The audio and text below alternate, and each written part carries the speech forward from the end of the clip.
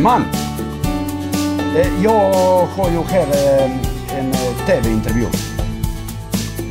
Jag ringer sen. Hej. Så vi är framme vid säsongsavslutningen där vi kommer ta en liten paus, men vi är tillbaka igen efter sommaren. Men innan dess ska vi flytta till ett avsnitt med Goran Rabar.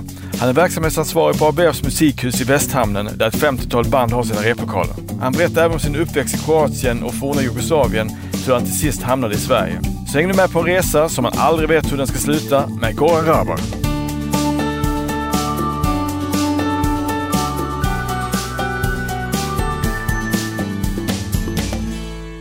Med utsikt över Västhamnen sitter vi idag i en av de två byggnader med ABFs replokaler på Västertallgatan. Idag ska vi få lära känna en mångsysslare och med fantastiskt musikintresse och huvudansvar för ABFs musikhus. Goran Rabar, välkommen till Helsingborgspodden. Tackar.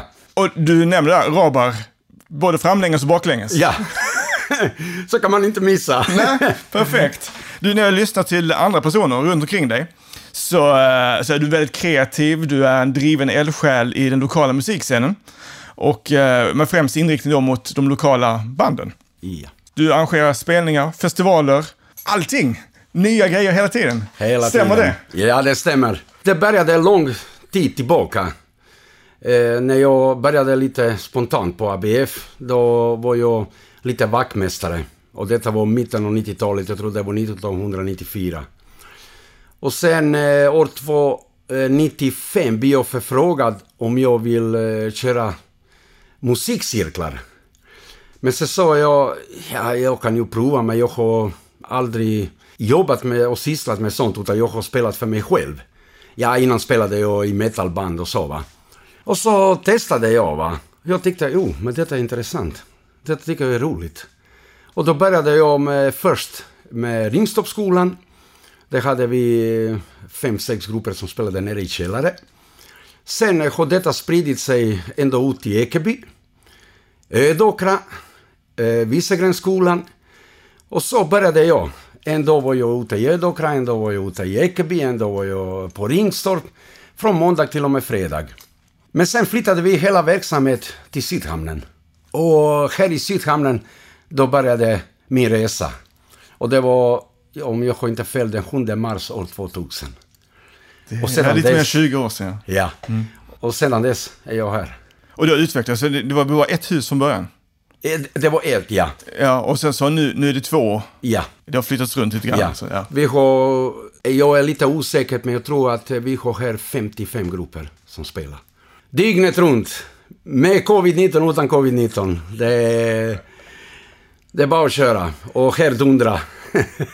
Ja, för jag hade ju själv studio här en gång för 20 år sedan. Jag har byggt, jag tror, 3 olika studios i de här olika husen. Ja. Så det är fantastiskt att hitta alltså nostalgi och komma tillbaka till detta. På samma ställe igen. Samma ställe. Ja.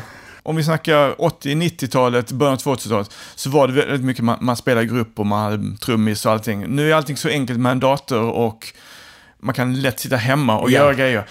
Är det mindre band nu än vad det var förr? Eller? Nej. Det är det inte. Nej. Det är tvärtom. Folk kommer hit och spelar. De har sina mobiler med sig, de har sin internet om det är någonting, va. Och sen de är ju här. Och under pandemi också, det har minskat lite grann, va. Men folk har ändå kommit och spelat, va. För att myndigheterna har sagt, folkhälsomyndigheter, det får 8 personer. De är aldrig 8 personer mer än 4-5 på sin höjd, va. Och så de repade under tiden. Alltså det var det enda alternativet, enda sättet att de kan umgås under den pandemitiden. Så vad är lokala band i Helsingborg? Vad är det mest genren? Ja, det är metal, hardrock. Vi har några coverband. Jag tror det är 2-3, inga fler. Så resten, de har egna texter, egen musik. ABF? Ja, det gör jag. Nej, inte för tillfälle. Men du, kan jag ringa dig lite senare? Jag är lite upptagen nu. Jag ringer dig på denna nummer. Ja, typ 2 timmar. Ja, jag ringer dig. Ring till mig, jag ringer dig. Ja. Ja. Vi måste prata om livestreamsen. Ja. Du är ändå först i Sverige med detta inom ABF-gruppen. Det började när covid-19 bröt ut. Så hade vi ju jättemånga band som kunde inte spela någonstans. Det var stopp. Och då tänkte jag, ja men då kan man göra någonting åt de band som vill uppträda. Och då kom jag på den idén att vi kör livestream. Och då började vi år 2020. Det var ju 3, 4 och 5 juli förra året. Det gick ju jättebra. Vi hade de 3 dagar hade vi 1350 datorer som var inne. Så man kan räkna kanske det var upp till 5-6 tusen människor som kollade. Va? Och bara tanke att du kan se en hel festival i soffa. Du kan höja, du kan sänka, det kan du inte ute live, fysiskt. Och folk var ju mycket nöjda, alla de som spelade. Vi hade ju 14 grupper som spelade de 3 dagar. Och då var det alltså, ni var inne i en av de här större lokalerna och satte upp en scen där? Ja. Och det kom grupper ifrån Trelleborg, Hässleholm, Lund och Helsingborg och Malmö. Alla var ju väldigt positiva till det. Va? Och inte för att jag har frågat, utan jag har hört dem att de säger att detta är mycket roligare att spela livestream än spela ute live. Kanske mindre nervös. Ja, precis. Och så började den livestream. Och nu 2, 3, 4 juli kommer jag göra den 6:e livestream. Sen är ju semester, så får vi se vad det blir efter det. Vem är det som gör själva inspelningarna och mixningarna? Det är Fremlab. Okej. Fremlab och numera Fremlab de också mixa med surfplattor. Så det är riktigt proffsigt ljud? Proffsigt, ja. Och den här kommer egentligen från din festival du startade för några år sedan? Ja. Jag började redan 2014.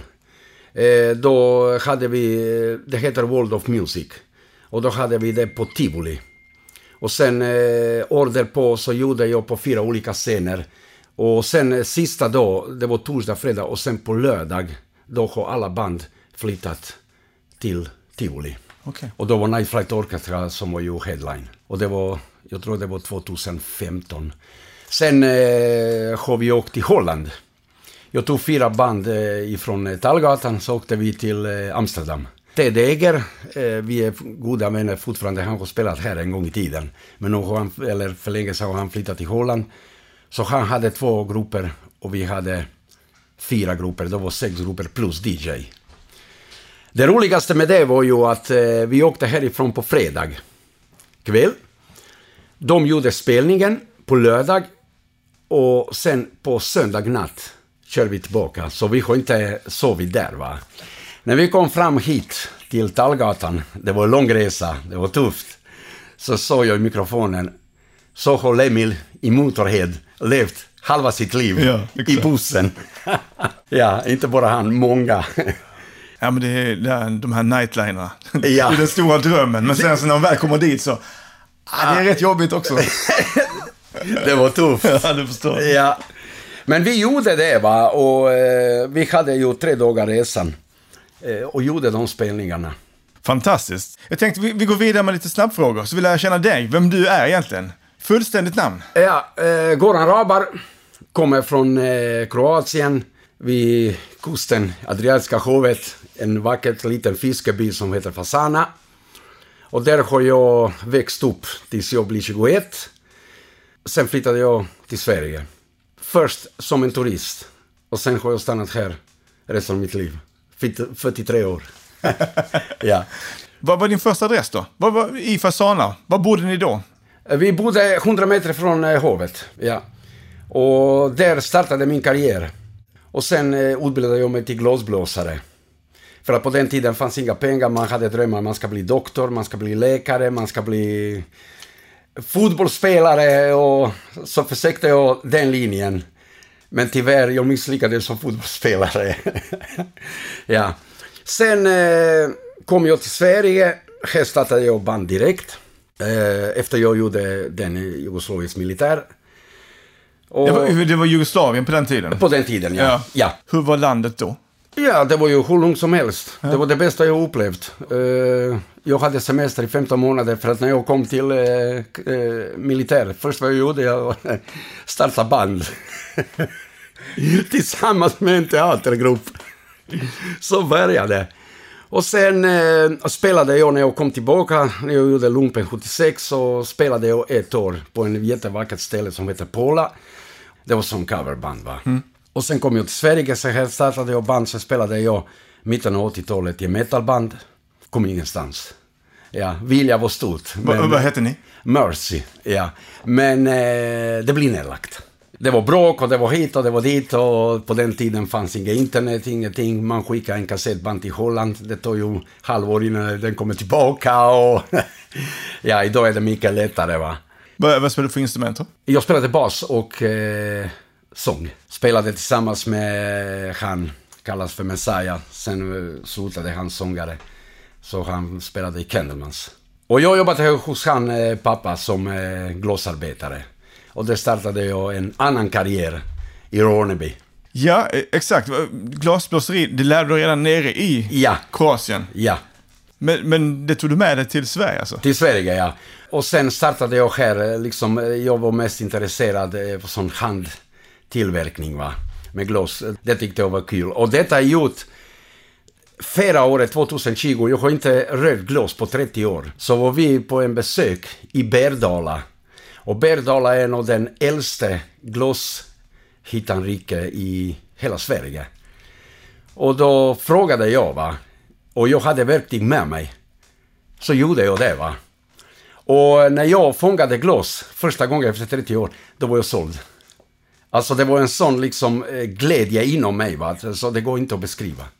Det var helt fantastiskt. Men du måste bli imponerad på dem där uppe då? Ja, det gjorde jag. För att de kan inte de kan blåsa glas. Men jag har aldrig varit så intresserad av glasblåsning, va. Utan det var mer som att göra någonting med händerna, så att säga. Att det blir någonting gjort utan form och sådana saker, va. Det är det som jag tycker det är kul. Och det gjorde jag också, va. Och då sa han, en av dem som jobbade, när ska du börja jobba här?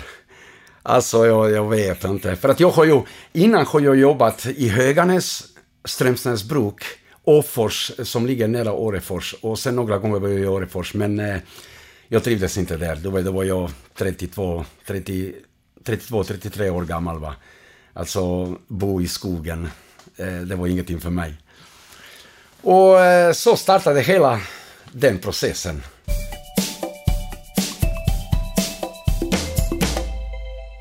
Vad gjorde att du kom till Sverige? Varför blev det Sverige? Ja, alltså det blev Sverige på det sättet att jag helt uppriktigt, jag ville se någonting nytt. Okej. Ja, alltså uppleva något annat.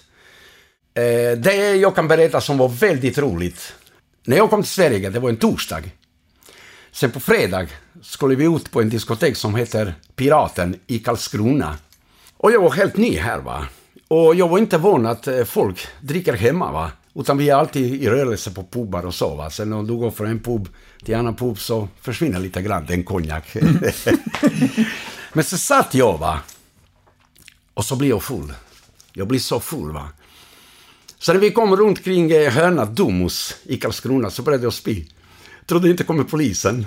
Och tog mig ändå i Sverige. Men så släppte de mig, va. Och det gick ju bra, va. Jag satt där kanske i en timme, va. Så de svenska killarna, de blir förbannade, va. För att de får tagit in mig, va. Men så släppte de mig, va. Och den piraten var ju väldigt speciellt på den tiden. Och du fick bara höra Bee Gees. Det var ju, vem var det mer, vänta. Han George Michael. Det var de som man fick höra. En lampa i taket, en kula, det räckte. Alla var nöjda och glada. Ja. Det var ju liksom, alltså det jag saknade är 80-talet. Alltså det var ju helt andra tider, va. Då kom jag kommer ihåg att det kom ut såna bankomat. Men det var ju bara 2 bankomat i hela Karlskrona. Och en var ju på lasarettet och den andra var någonstans i stan, va. När klockan var 9 så var den stängd. Så man kunde inte ta ut pengar. Så säger man, jag ska betala nästa gång när jag kommer. Ja, det var fina minnen. Det var roliga tider. Men vad gjorde att du stannade i Sverige sen då? Du var ju som turist först och sen så... Nej, jag trivdes här. Jag hade min gitarr, akustisk gitarr. När jag var 21, då de killarna var kanske 17-18, alla bodde hos föräldrar, så min lägenhet var ju perfekt. Ja, de kan vara hos mig, va? Och sen vi samlades alltid fredag, lördag. Och det var alltid någon fest eller... Jag spelade gitarr och så, va. Midsommar tog jag alltid akustisk gitarr med mig. Och det gör jag fortfarande idag. Ja. Är du tillbaka i Fasana någon gång? Ja, jag är där varje år. Nu har jag inte varit förra året. I Fasana spelar jag alltid på sommaren. när solen har gått ner. För det är alldeles för varmt. Så spelar jag där ibland 5 gånger i veckan. Tillsammans med min dotter, hon också kommer, va? Så hon hjälper mig sällskap, va? Så spelar vi, så åker hon till London och jag tillbaka hit. Men det är roligt, det är många svenskar där nere. Folk från Norge, Danmark, Tyskland, Österrike, Frankrike, Italien. Ja. Men sen kör trubadur här hemma också? Ja, jajamensan. Vikingbar, Edelweiss, Billesholm, Klippan. Ängelholm ibland, ja. Hur kom du till Helsingborg? Jag kom till Helsingborg för att jag sökte jobb. Jag blev arbetslös ett tag i... Var vi här? Mitt 80-talet eller? 86 flyttade jag hit. Ja. Flyttade jag hit så jobbade jag som glasarbetare i Höganäs. Sen sa de att de ska ju lämna glashyttan i Höganäs, de har ju flyttat till Strömsnäs bruk. Så jobbade jag där, va, ett tag. Det var ingenting för mig. Nej. Så kom jag tillbaka hit. Och sen hamnade jag på ABF. Först som ALO, arbetslivsutveckling. Och då fick jag först att jag kan jobba som öppna och låsa till olika föreningar. Så gjorde jag det, va. Och så fick jag den förfrågan om jag vill. Ja, och så började det. Och så fick jag fast anställning, jag tror det var 1998 på ABF. Och sedan dess är jag... Är de fast med dig? Ja, ja. Exakt. Har du någon Helsingborg som du inspireras av eller har inspirerats av? Henke Larsson. Ja, för att tacka han fick jag 13 rätt på tipset. Ja. Jo, då spelade han Celtic. Ja. Jag sa, om jag träffar Henke, då ska jag säga till han, tacka dig Henke, jag vann 13 rätt på tipset. Det var inte stora pengar, va, men ändå, det var 13 rätt. Respekt. Det var 1999, det var länge sedan, ja. Ja, men du spelar fotboll nere i Kroatien? Ja. I vilken nivå? Alltså var det... Ja, det var division, vad var vi? Division 4. Okej. Ja. En gång hamnade vi i division 3, men då hade jag ingen plats. Ja. Jag var reserv. Ja. Och sen spelade jag ett tag i Ronneby också. Men sen, du vet, man är 24-25, man har andra intresse. Det var ju mycket med musik och redan då, va? Ja, vad är dina intressen idag? Musik. Det är musik helt ja, och sport överhuvudtaget. Ja, för visst har du NHL-mani? Ja, det var många nätter man har varit uppe. NHL är någonting som det går inte att beskriva. Alltså, det är helt fantastiskt. Det är sport som har allt. Det är spel. Amerikansk ishockey. Det är liksom det. Ja, det går fot och det är bråk och det är slagsmål och det är utvisningar och det är spel och det är allt. Och det är bråk och jag måste säga, jag har sett många svenska spelare i USA, va. En är bättre än den andra. Det är lite annan nivå än elitserien. Det spelar de killarna. Och man skär liksom din jävel på svenska när han skäller ut amerikanen. Ja, jag har sett Niklas Lidström, jag har sett Kronwall och bröderna Sedin. Och sen var jag splittrade överallt, va. Men vilket favoritlaget då? Min favoritlag? Ja, det är Toronto. Ja, det har jag alltid hört på dem. Jag vet inte varför, men det blir så. Jo, från Börje Salming. Aha. Ja, redan på den tiden innan jag kom till Sverige, då såg jag han i svenska landslag. Då spelade han och då såg de att han är i Toronto. Och sen var ju Mats Sundin och sen, ja. Innan du kom till Sverige? Så att ja. man kunde se hockey i... Ja, i den forna Jugoslavien. Man kunde se hockey i VM. Alltså VM i hockey. Och sen har jag också när det gäller hockey, då såg jag den gamla Sovjet i Göteborg. Då fick jag biljett av Ronneby kommun. Så såg jag gamla Sovjet mot Sverige. 12-1. Ja. Men det var den 5 med Fetisov, Larionov, Krutov, Makarov och Larionov. Ja. 18 år gamla. Det var helt fantastiskt. Alltså. De är legender. De är legender, ja. Alltså, jag har aldrig sett en sån hockey, va? Alltså, det gick så snabbt. Trots att Sverige hade Bengt-Åke Gustafsson, det var ju Håkan Loob och det var ju massa såna duktiga spelare. Det var ju han också, Håkan, Södergren var ju med, det var ju duktigt. Men deras klass var ju lite högre, va? Har du varit i Amerika och sett på någon match? Nej. Jag och Björn Strid, vi har diskuterat i Solborg att vi skulle åka, va? Inga biljetter. Då var ju New York Rangers i slutspel. Men det var min dröm att se New York Rangers en match på deras arena. Björn har varit i Toronto. Han sa alltså det är helt fantastiskt. Alltså 25 000 människor i en arena. Ja, det är stämning. Det är stämning, ja. Och han sa, Björn, till mig att biljetterna är så sålda kanske 20-30 år framåt, va? Så då måste jag ha tur för att du kan komma och se matchen. Jag måste överleva så länge också. Ja, men jag tänkte dig att de, alltså 20-30 år fram. I Kanada berättade att så fort skolan är slut, först vad man ser, det är ju klubbar, små grabbar, 6-7 år, går de redan på de öar. Eller sjöar menar jag. Och sen spelar de. Ja, det är stort där. Ja, det är stort i Kanada. Men du följer inte Rögle eller de här? Ja, jag såg Rögle Karlskrona. Någon gång så såg jag också en match länge sedan. När det var de bröderna Elvenes som spelade. Jag vet inte vilken match det var. Jag tror det var Malmö. Då var Roger Hansson som spelade i Rögle. Och HF? HF, vi hoppas bara en stor derby. HF Landskrona. Ja. Nej, HF hade bra spelare, men tyvärr funkar inte. Jo, jag hade en gång hade jag idé att man skulle starta en fotbollslag. Här musiker. De var ju på ett tag, men sen blir nedlagt. Ja. För mycket öl. Ja. Gitarr.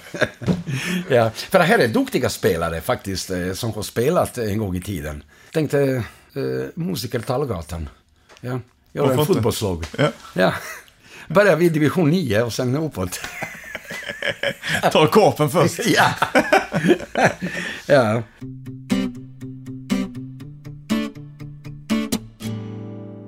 Musiken är ju en röd tråd i ditt liv. Var kommer musiken från? Det kommer... jag började först... Detta var redan 1963 eller 62. Att jag skulle spela klassisk gitarr. Då jag tänkte detta är ingenting för mig. Så jag låg den gitarr åt sidan, va.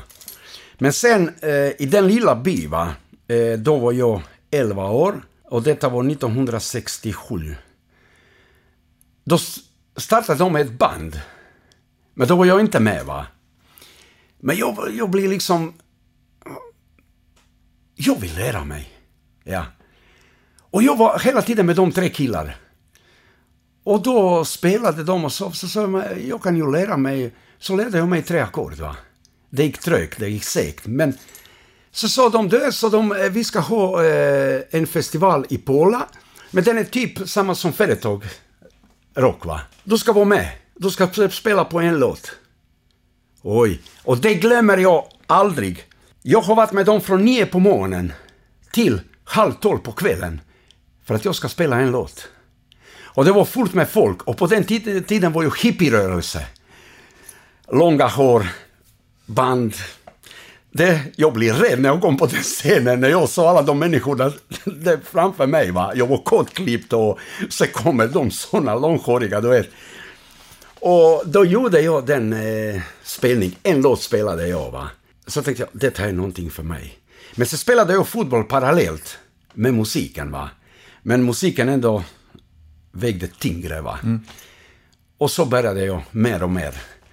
Och sen när jag kom till Sverige så jag fortfarande spelade bas, va. Men så tänkte jag, men den bas, vad kan jag prestera? Jag kan bara prestera i ett band, va. Men om jag spelar akustisk gitarr, då är det mycket roligare, va.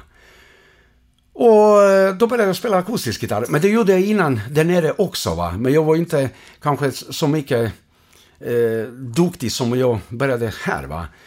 Och sen började jag lära mig munspel också, va.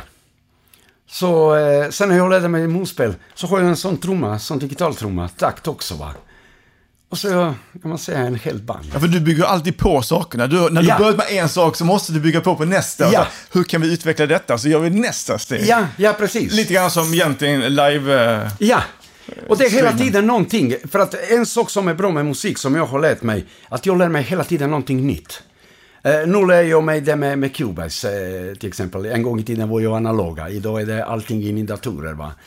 Och så fort jag hittar lite tid, va, så går jag in och lära mig olika effekter och det är så mycket som man blir helt yr. Och sen om du ska ha Cubase, då måste du ha Yamaha-mixer. Om du har Yamaha-mixer... Och Cubase är då ett musikediteringsprogram. Ja, precis. Ja. Eller Logic menar jag. Logic har jag. Logic, ja.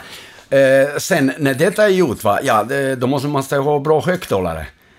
Så det är hela tiden någonting som man köper ny, va? Och alla vi som har varit inom musikdelen, vi vet ju att det finns ju alltid en bättre gitarr, det finns alltid en bättre bas, det finns alltid en bättre trummor, allting kan bli bättre.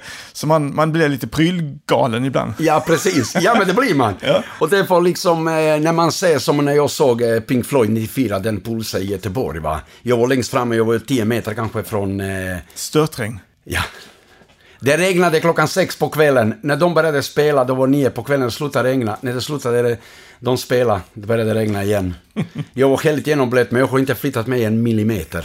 Fantastiskt. Jag satt inte längst fram, jag var nästan längst bak, men... Ja, så du var ju där. Jag var också där. Ja. Fantastisk konsert. Vilken konsert. Alltså, det är någonting som jag har minne för livet. Alltså, det var det bästa show jag sett. Och det var egentligen inte Pink Floyds sista stora turné egentligen med det här massiva de hade. Ja, utan Roger Taylor. Ja. Eller vad heter Roger Waters. Men det var ju de tre var ju kvar.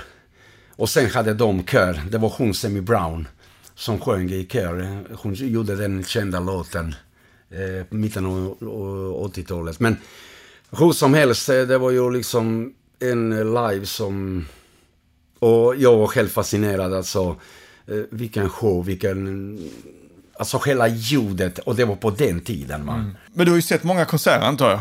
Ja. Vilken är bäst? Det var Pink Floyd, var det bästa jag sett. Sen var ju Slipknot, det var ju på Hultsfred. Queen of the Stone Age var också på Hultsfred. Queen, givetvis... på Sweden Rock, ja. Och Glenn Hughes i The Purple. Det var ju liksom den bästa. Du har sett alla? Ja, jag har sett, det var ju Queen of Stone Age, det var högt. Det kan jag säga. Det var högt. Och det var Slipknot också. Det var en rena ramateater. Alltså, Slipknot var ju något helt fantastiskt, va? Alltså, de springer höger och vänster och upp och ner. Jag vet inte. Jag trodde som att det var 30-40 personer på den scenen, va? Så backade jag på Hultsfred, så såg jag det i skärmen, va? För man kunde inte se, va? Ja, det var ju... Men de är rätt många också. Är de inte 9 man? 9 man i bandet. Ja. Ja, 2-3 gitarrister och basisten och trummisen och 2 trummisar som slog på de konge, eller jag vet inte vad det är, såna tonor och ja. Men det var ju show, det var det. Det känns som du tar livet lite som det kommer. Jag bara kör. Ja, och jag ser, nu när jag har gjort de livestreams så är jag född på nytt. Det är samma som 1965 eller 66 var det, när jag första gången hörde Beatles. Då var jag 10 år gammal. She loves you, yeah. Helt såld. Ja. Och sen växte jag upp med Beatles, med Pink Floyd. Sen kom Black Sabbath, Deep Purple, Uriah Heep, The Doors. Du har en tröja nu, Led Zeppelin också. De har ju följt dig alltid, antar jag. Ja, jag har följt dem sen de började. Det var 1969 och sen framåt. Och det var också en speciell band. Alltså på den tiden. Från ingenstans rakt upp i topp. Samma som Nirvana, va? Kurt Cobain, han sjöng i köket. På en bandspelare. Hur kan man förklara det? Vi är de mest berömda band i världen. Ja. Metallica samma sak på sitt sätt. Trots den tragiska olycka som händer, va? De har ju fortsatt, va? Det som var ju jätteroligt mellan Beatles och Rolling Stones. På den tiden var de vänner. Alltså, det var inte som idag, alla trampar på alla, utan de hade ju kontakt. Så frågade John Lennon, Mick Jagger, när ska ni släppa era skiva? Så sa han, ja, vi ska släppa, säger vi, i september. Så säger John Lennon, vill ni att jag ska vi släppa efter er eller innan er, va? Så säger Mick Jagger, ja, men det spelar ingen roll för min del, det är helt okej, va? Så de har ju gått parallellt, va? Under den tiden. Men ska vi prata om musik? de mest fascinerande är Rolling Stones. 60 år på scenen. Det kan man inte ta ifrån dem. Det ser man också. Ja, det ser man också. Ja, alltså jag ser, okej, Jethro Tull. Ja, Jethro Tull har jag glömt. Alltså det är mina stora.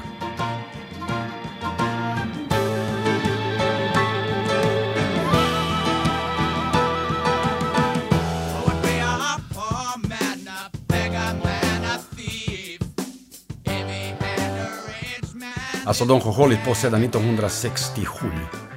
De kom typ kanske 10 år efter Rolling Stones, va?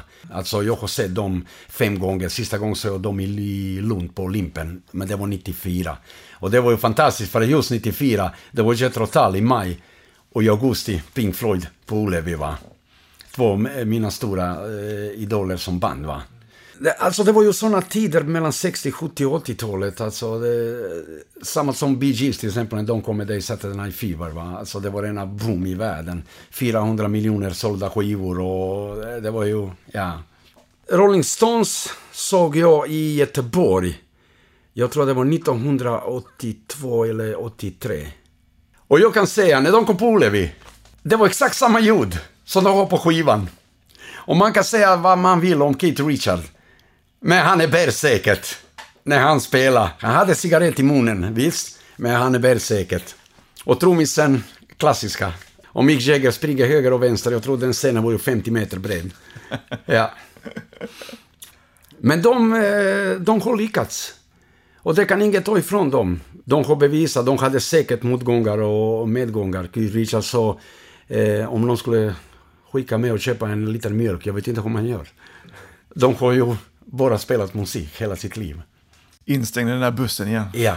Och det är samma med Motorhead. När jag såg dem i Malmö, i Baltiska hallen, tillsammans med Sepultura, va? Och då tänkte jag, 3 mannars band. Han hade en pedal. Och det var distad. Och så hade han stämningsapparat. För att jag var ju längst fram. Precis framför Lemmy. Det var det som var intryckt hela konserten. Och detta säger emot egentligen det vi snackade om innan, om att vi är prylgalna musiker, ja, som man måste ha mer och mer och mer. Ja, och mer. Gör det enkelt. Ja, gör det enkelt. Alltså, som till exempel samma Peter Wischer i Solborg. Jag hjälpte honom och precis här, och såga en planka för att de ska på Europaturné. Så sa jag, men har du ingen pedalbord? Vad fan ska jag med den till? Så hade han en diskpedal från och till och stämningsapparat. Det är ju hur bra som helst. Och sen tejpade vi och grejade. Så ska de göra hela Europaturné på 35 dagar. Ja, det var de i Flames och det var något band till. Ja. Och när jag spelar som trubadur, va? Alltså jag har ingenting effekter. Bara lite delay på min akustisk gitarr. Jag har ju munspel, mikrofon och en liten trumma, va? Och det räcker. Det beror på vad man spelar, va? Alltså jag spelar för att jag får glada, va? Jag tycker det är jätteroligt. Träffa människor, prata med människor och det tycker jag är jätteroligt. Alltså umgås med människor. Alltså rena denna sociala, så att säga. Och jag har aldrig haft problem med folk liksom, att visst, det har hänt ibland något sånt, va?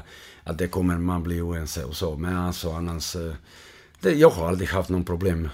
Till livet. Med. Ja, så jag tycker det är så roligt när vi pratar om musik att man har gått parallellt med de band, va? Och jag tyckte det var så häftigt hur det har förändrat sig från Beatles till Rammstein idag till exempel, eller till Slipknot.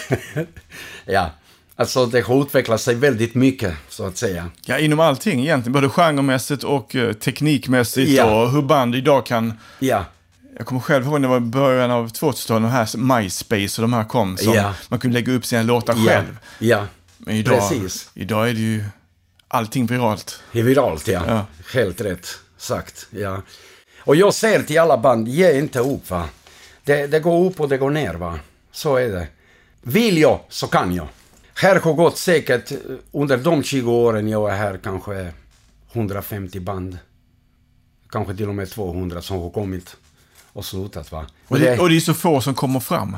Ja. tänk att de är ju ändå här och repar nästan varje dag. Ja. År ut, år in. Ja. Det är svårt. Men jag kommer ihåg en annan grej. Vi hade ju politiker här. Pagrotsky var här. Ja, Pagrotsky var ju här. Ja, det var ju hela kommunen här. Ja, exakt. Ja, just det, ja. Och det var ju början på 2000-talet. Och visa musikkulturen i Helsingborg på något sätt. Ja. Så vi satt faktiskt i rummet här intill med Pagrotsky och... Ja, just det, ja. Ja, det stämmer, ja. Det var ju hela kommunen ju. Ja. Det glömmer jag aldrig när Peter Wischer sa, varför kan inte Arbetsförmedlingen godkänna musik som yrke? Ja, alltså Arbetsförmedlingen godkänner inte som att detta är ett yrke, så att säga. Och det var ju, jag tror, redan 2004. Och det är ju rätt jobbigt också för så band som har... De kanske inte är världsstörst, tjänar inte jättemycket pengar, men de måste ändå ha ett jobb på sidan. Ja. Alltså det är svårt att leva på musik, va? Alltså, bara musik, det... Men man ska också se det till att du är lite inne på det. Det handlar om att stötta ungdomar. Ja. Att vara lite ett förebild för dem och att verkligen stötta och inspirera dem. Ja. Och det är du duktig på. Ja, och det är det jag är här för dem, va? Och jag vill att verksamheten ska fungera, och den fungerar. Och det har gjort i alla tider, va? De 20 åren jag är här, va? Och vi har skapat en bra miljö. Folk trivs här, de känner sig trygga. Ta ansvar, och det har aldrig varit några incidenter på det sättet, va? Det har varit lite smått och hit och dit, men det är helt normalt, va? Jag menar, här är ju 200 musiker som spelar, va? Och det är det jag brinner för. Det är det jag brinner för. Du fyller 65 här nu i juni. Ja. Hur tänker du pensionsmässigt? Ja, jag ska inte gå i pension. Det är från flera anledningar. För det första, vad ska jag göra i pension? Fiska. Det kan jag göra på fritid. Att jag ska sitta med på en bänk. Det kan jag göra lördag och söndag. Alltså ute på stan, va? Detta är någonting som är verkligen roligt, va? Grupper, de trivs, de kommer, de gör sina spelningar.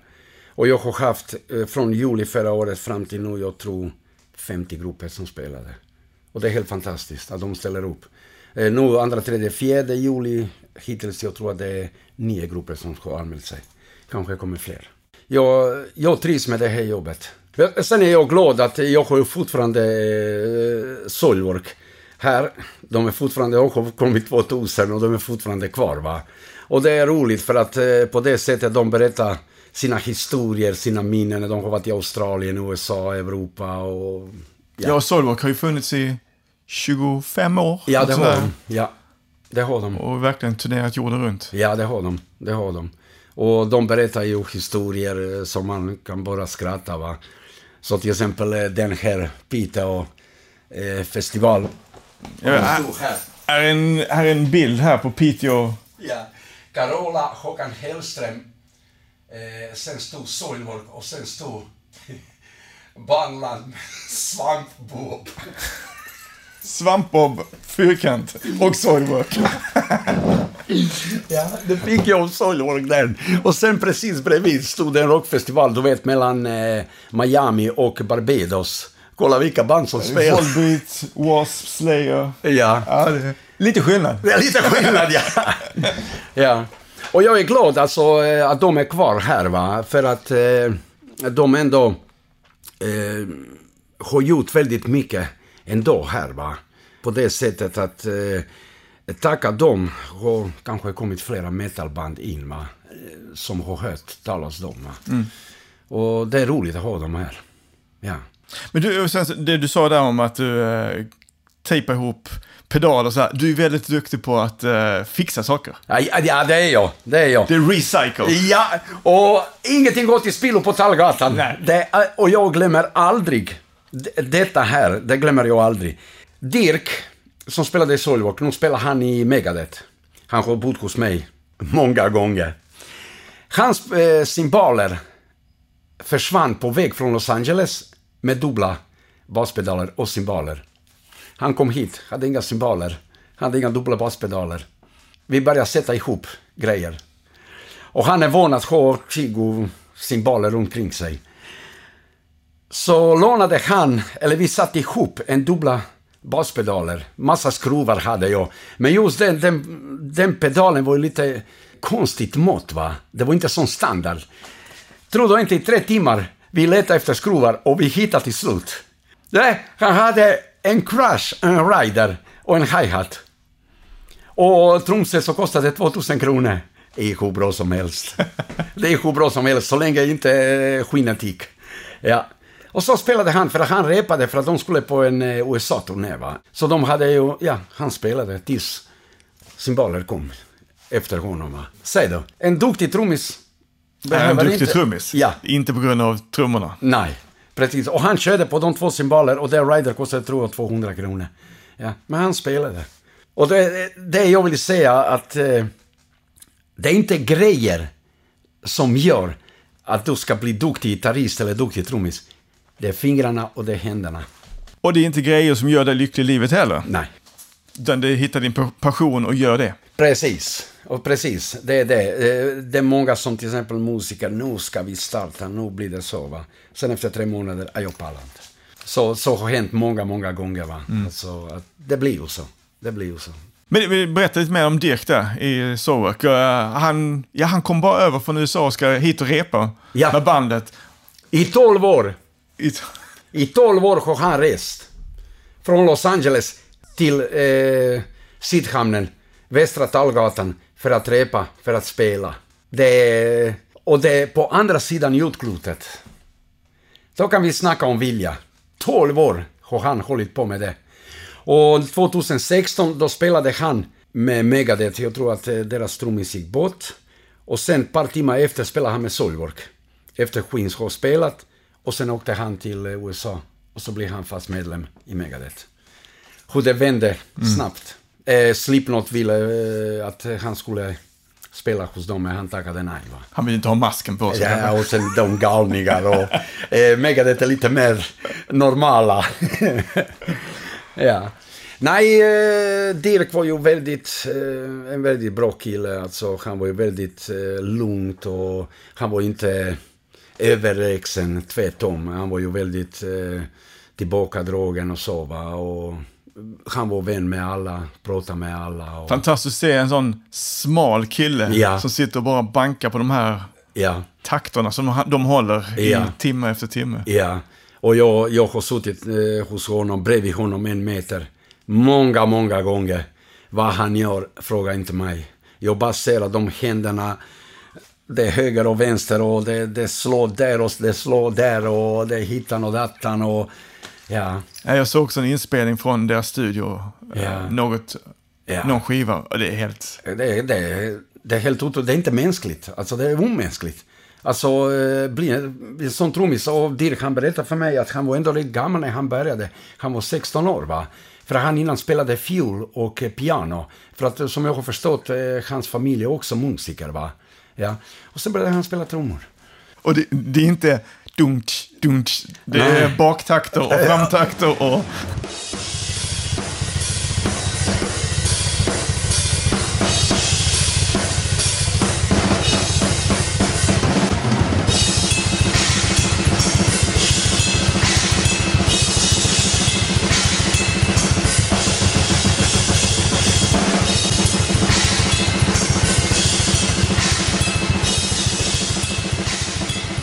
Jag vet inte vad han spelar, om det är 16-del och 8-del eller boktakt eller framtakt, inte någon. Jag bara vet att allt sitter som en smack. Så här har varit duktiga, alltså musiker, det har jag fortfarande idag. Men när vi sitter här, alltså, vi har ju väldigt mycket tavlor runt omkring oss. Ja. Gamla planscher, gamla skiv. Ja. Det är fantastiskt att se hur mycket som händer här nere. Ja. Som kanske inte kommer ut. Ja, alltså för att...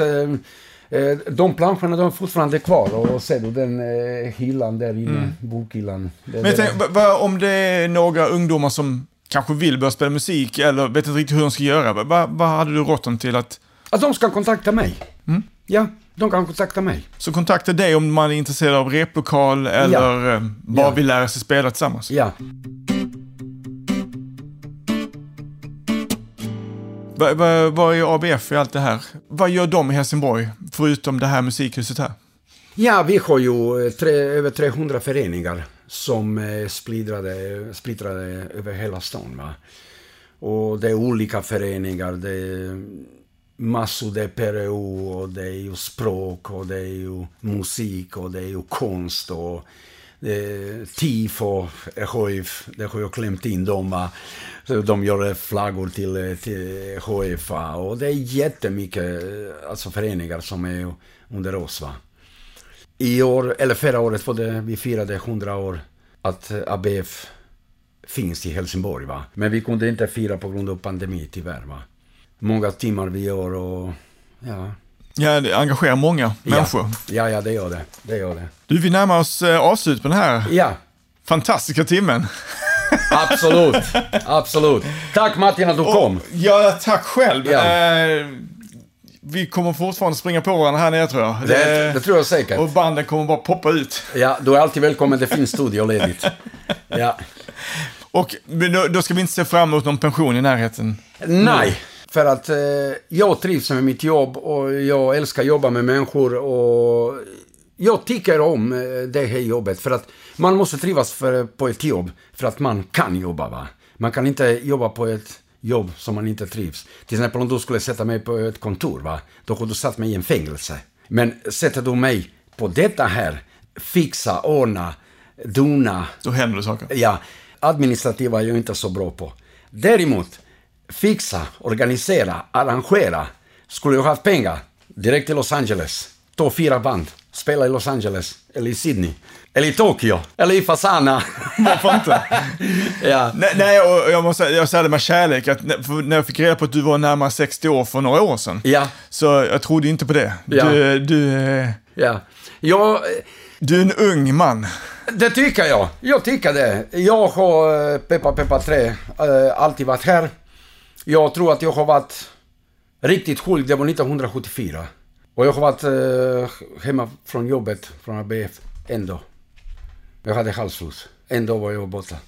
Det bara stå ut! Bara stå ut och så hitta det där som du vill göra i livet. Ja, och det älskar jag, det jobbet på alla sätt. Jag tycker om att jobba med människor, jag tycker om att umgås med människor. Jag spelar själv, jag tycker det är roligt. Jag kan säga så här, va, att visst, man spelar på en pub eller på en fest.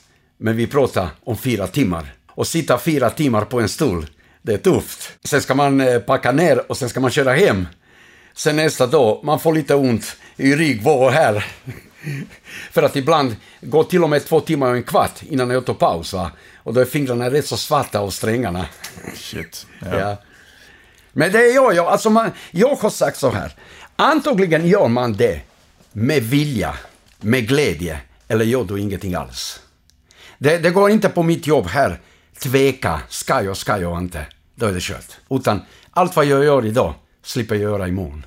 Och därför är det alltid ordning och reda här, va. Jag kan inte vänta imorgon till exempel. Det kan jag laga imorgon. Så funkar inte. Utan du ska göra det idag. Skjut inte upp någonting.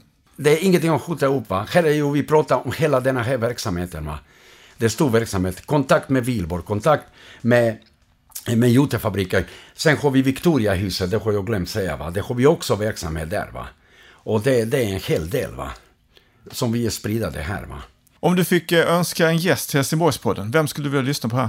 Henke såklart! Henke Larsson? Ja!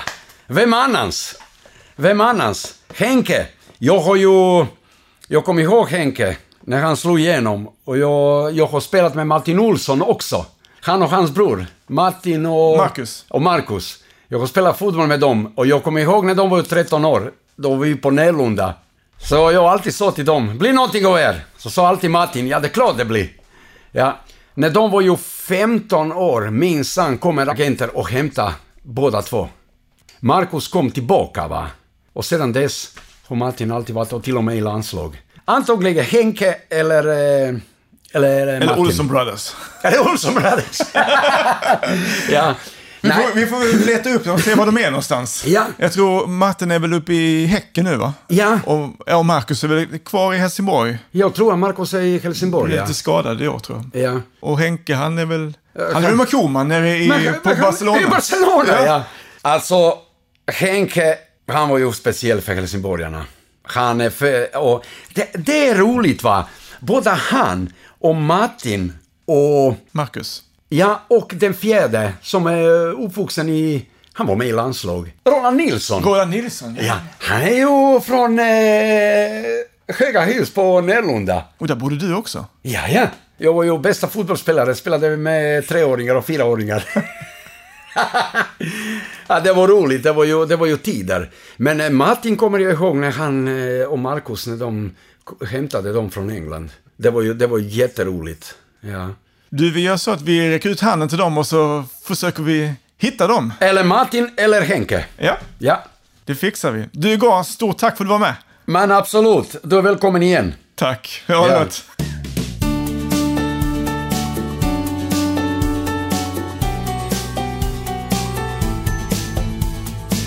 Härligt att vara med oss och lyssna på dagens avsnitt. Gillar du Helsingborgspodden så uppskattar vi såklart att ni både likar, följer och delar oss på social media.